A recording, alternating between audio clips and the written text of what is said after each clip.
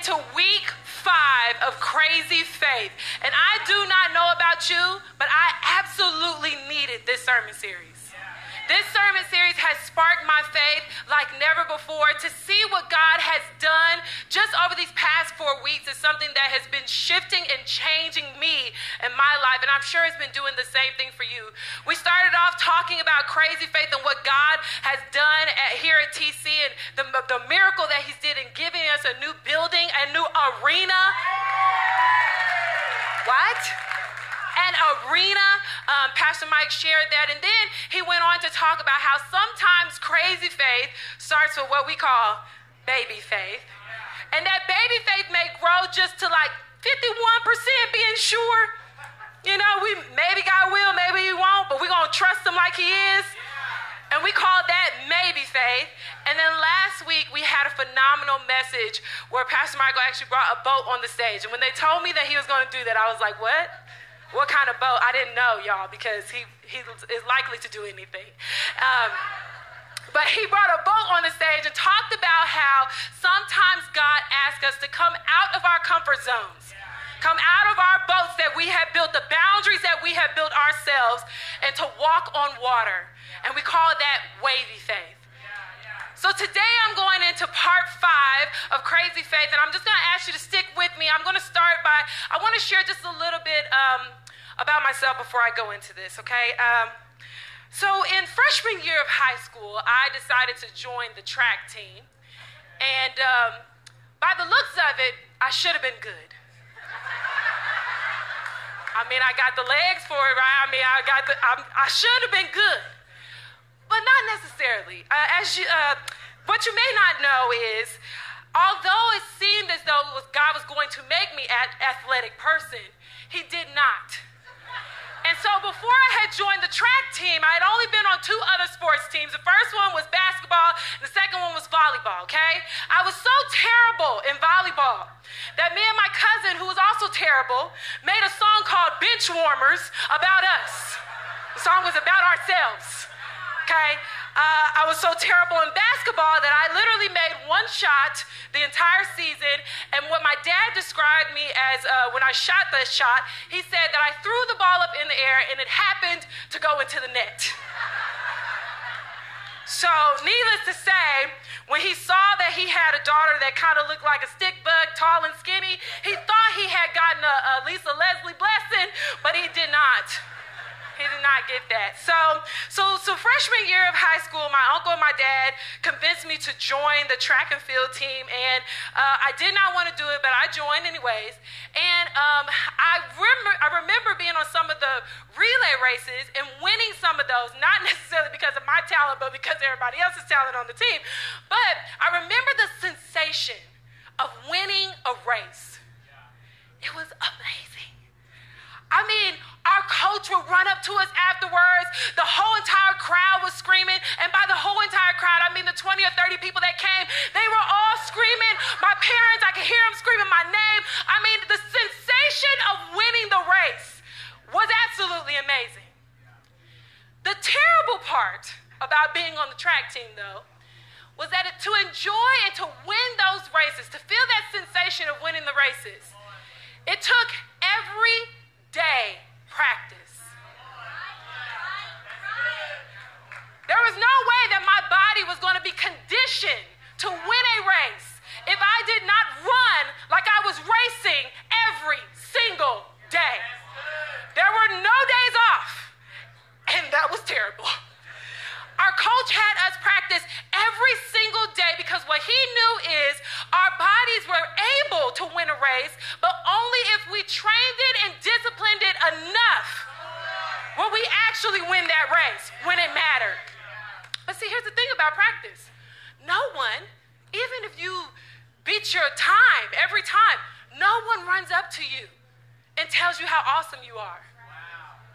My coach didn't run up to me at track practice and tell me how great of a runner I was. He waited until the meet to do that. My teammates didn't run up to me and say, Bree, we're so glad we got you on the team.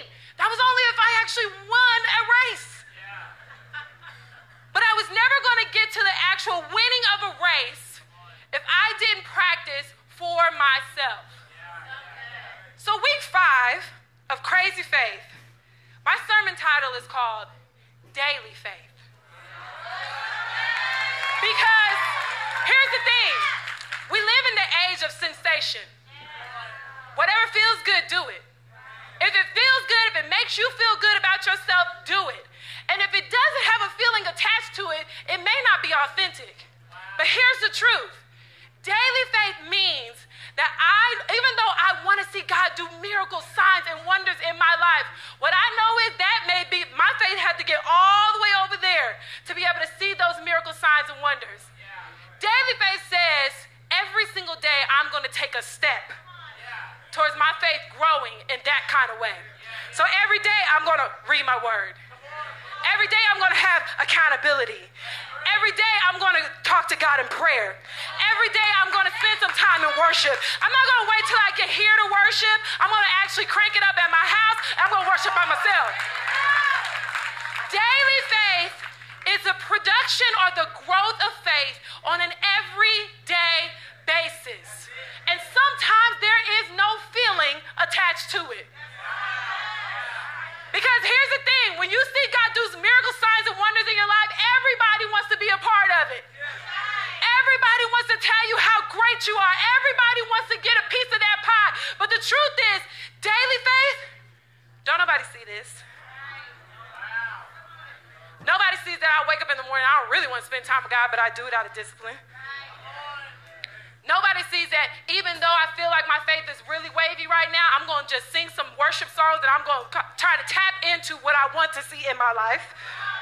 Nobody's going to come and give me accolades for my daily discipline, my daily faith.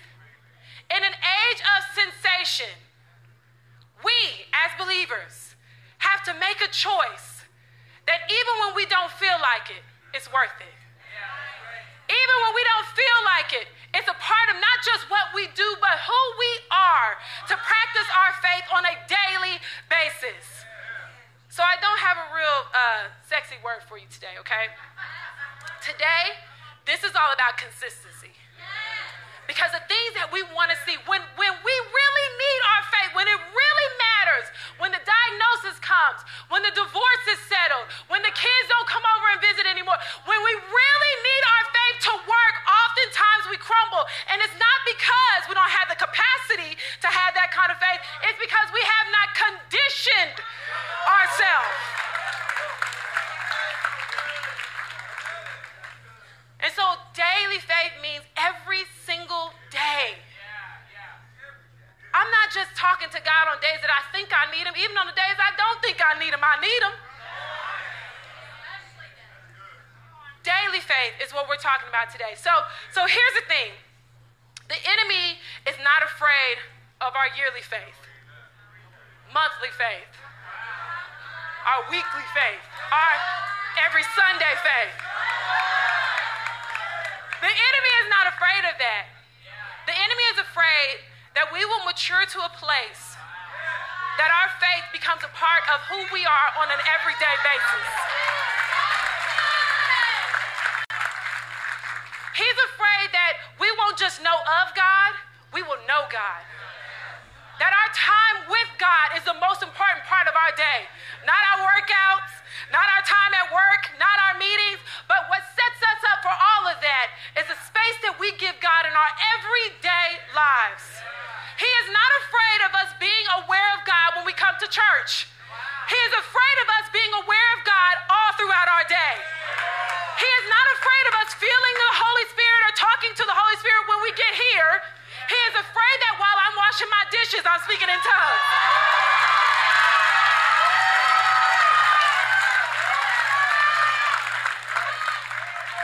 We all have the capacity for faith to be a part of who we are every single day.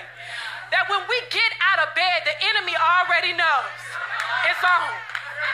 He already aware of it because I don't go into my day to be the wife, to be a leader, to be the husband, to be the father without acknowledging my dependency on a God who does the impossible. All right, y'all, I'm going too fast. So today we're going to look at a story in in the Bible in Mark 4. And we're going to look at this story that Jesus is talking to a group of people, including his disciples. And what Jesus is talking about in this story is things that stop our faith from growing and maturing into a daily faith. And so we're going to talk about 3 different things that may be blocking us from making faith a part of who we are every single day. 2 things are mentioned in this story. The first one is a seed, and the second one is ground. Okay, the first thing is seed. And when Jesus talks about seed, he is talking about faith. The first scripture actually says that a farmer goes around throwing out seed. In other words, every single week of this sermon series, there has been seed thrown out into our lives. That's faith. Faith has been thrown out into our lives. The thing about the seed, though, it has an ability to produce the harvest that other people can actually feed off of. Fruits that other people can actually live off of. But it is not on the seed to grow itself. See, the seed has to be planted into the ground. And it is determined on the condition of the ground whether or not that seed will actually grow to its fullest extent. The ground that we're talking about is our hearts. Seed has been thrown out, but it only grows based on the condition of your heart. So today we are going to examine our hearts. What are the things that are stopping us, are stopping our faith from growing to its fullest extent? Those are things that may be making our ground not the place where the seed can actually grow. So let's go to Mark 4. And we're going to kind of parallel this story to John 15 too, but Mark 4 is where we're going to stay. So in this story, Jesus is talking to a group of people, and he says a farmer goes out, he's throwing seed, and when he throws seed, basically the first seed is thrown on a type of ground, on a type of ground that can't grow the seed because it's a footpath.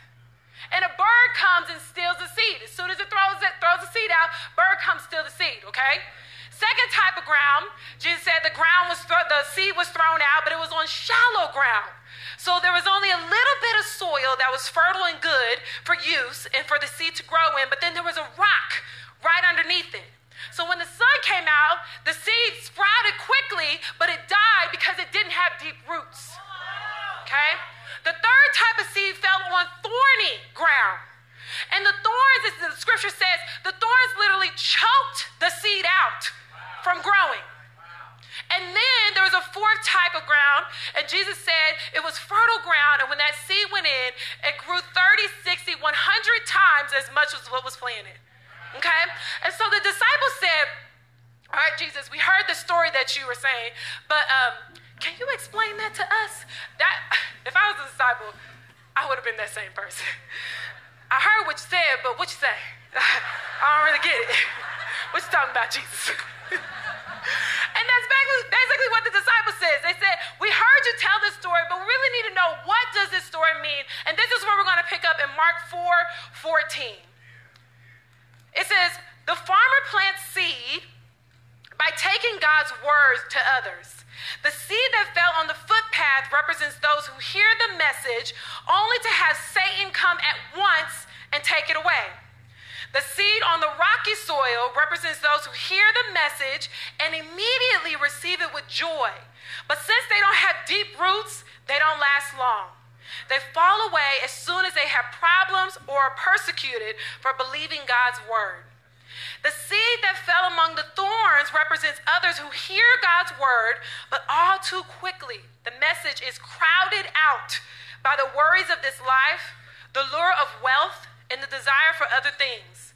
So no fruit is produced. And the seed that fell on good soil represents those who hear and accept God's word and produce a harvest of 30, 60, or even 100 times as much had been planted.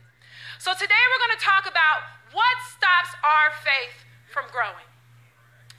Because what we want to do is we want faith that has grown and matured so much is a part of our every single day.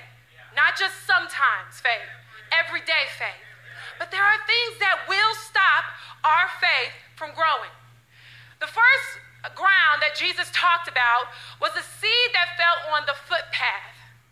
Point number one, things that stops our faith from growing is damage. Here's the thing.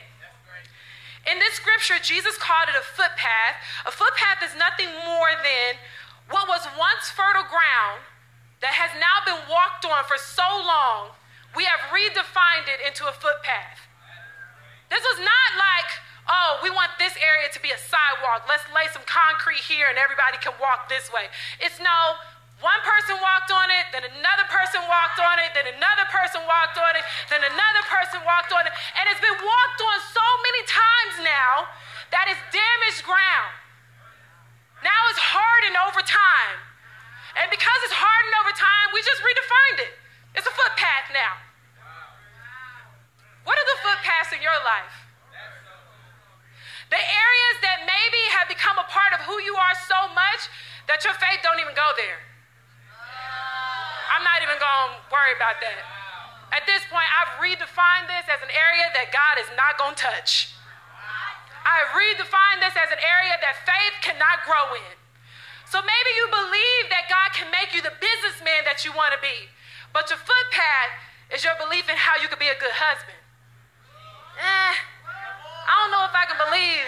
I mean, I haven't really seen it done well, so I don't think that's my thing. Maybe you believe, God, that he can make you the mother that you want to be to your children.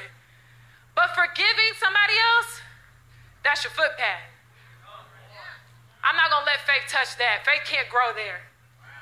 What are the footpaths in your life? The areas that now you have gone ahead and redefined as areas where God will not do a miracle because it's a part of who you are now. I thought about this and I'm going to tell you a real today story, as I randomly do when I'm up here. For me, one of my footpaths is anxiety. It's so a part of who I've been for so long that sometimes I know that's just, my stomach usually gets nauseous when I feel anxious about something. And my husband knows it. If I say, oh, my stomach hurt, he's like, what are you worried about now? I don't never have to go take a pregnancy test when my stomach hurts. I know it's just stress. Okay?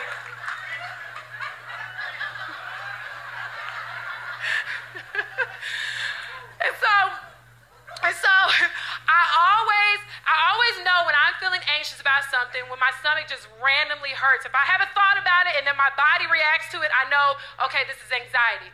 Well, typically before I preach, I always feel that the whole week before.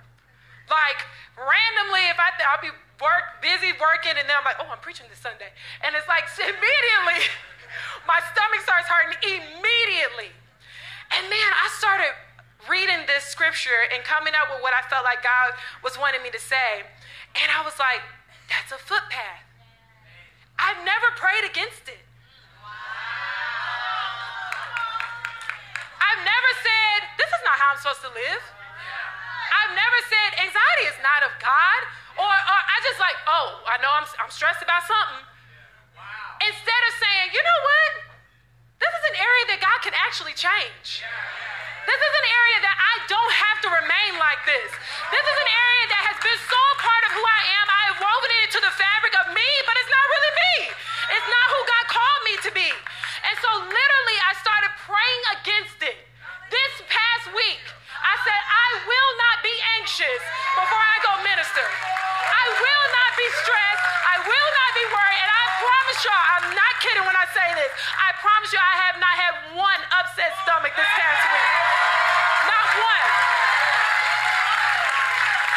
But here's what I'm saying. We all have footpaths in our lives. Things that have been so a part of who we've been for so long, we think it's us. And God is saying, it is not. It is not who I have called you to be, and it is not abundant living. And your faith cannot grow there as long as you have segregated this off as a place where God will not move. The relationship that's been broken for so long, you've gone ahead and just pushed it to the side. God can heal that. The conditions in your body that you feel like is just, this is what I'm going to deal with for the rest of my life. God can heal that. But But you have to determine, even though it's damaged now, I'm going to till this ground. I'm going to believe. I'm going to put my faith out there, and I'm going to see God do a miracle. Where once I thought it was just a footpath. God wants to do miraculous things in our lives, down to the details, down to the everyday, down to the when I wake up in the mornings. Not just the big, audacious times when we need him to hurry up and come through for us. He wants to heal the damaged areas in our lives. And so what I believe is, the scripture talks about that the enemy, that Satan came and stole that seed immediately when it was thrown out. Satan has one tactic and one tactic only. He's a liar. How you know you have a footpath in your life is when you line the word of God up against that situation. Does it align with it? Because the truth is in God's word. And the enemy comes and he brings lies that we have believed for so long we think is truth, but we don't realize it's not truth until we line it up against God's word. And we can see, oh my goodness, I have been believing a lie. The footpath is nothing but a trail of lies. What lies have we been believing about ourselves? So much so that our faith is falling on hard ground. Because lies harden us. Lies tell us that we're not chosen. Lies tell us that we're not enough. Lies tell us that we've made too many mistakes for God to work a miracle there. Lies tell us that God can't do it. Lies will tell us that God doesn't have the ability to do it. And it hardens us over time. Where's the damage coming from in your life? Was the parents that were supposed to love you and nurture you didn't do what they were supposed to do? The divorce, being laid off, the kids or the grandkids not coming to visit you, the business falling flat. Over time, if we don't surrender those things to God, they become a footpath. And while God is just waiting on the sidelines, waiting for you to believe in him, waiting for you to surrender that thing to him, waiting to work a miracle right there, we're like, no, not that space. You can work over here, but not over here. Because it becomes hardened over time. But the truth of God's word in John 15 and 16, and I love this scripture. Jesus is talking here, and Jesus says, you didn't choose me. I chose you. And I have appointed you to go and produce lasting fruit so that the Father will give you whatever you ask for using my name. The lies will tell you that you're not chosen, but see, the word of God, the truth says, I chose you. Jesus didn't go around the world talking about eeny, meeny, miny, mo. Okay, I'll let her come here. Okay, no. He literally designed you in your mother's womb to be here on this earth as a gift to those who come in contact with you.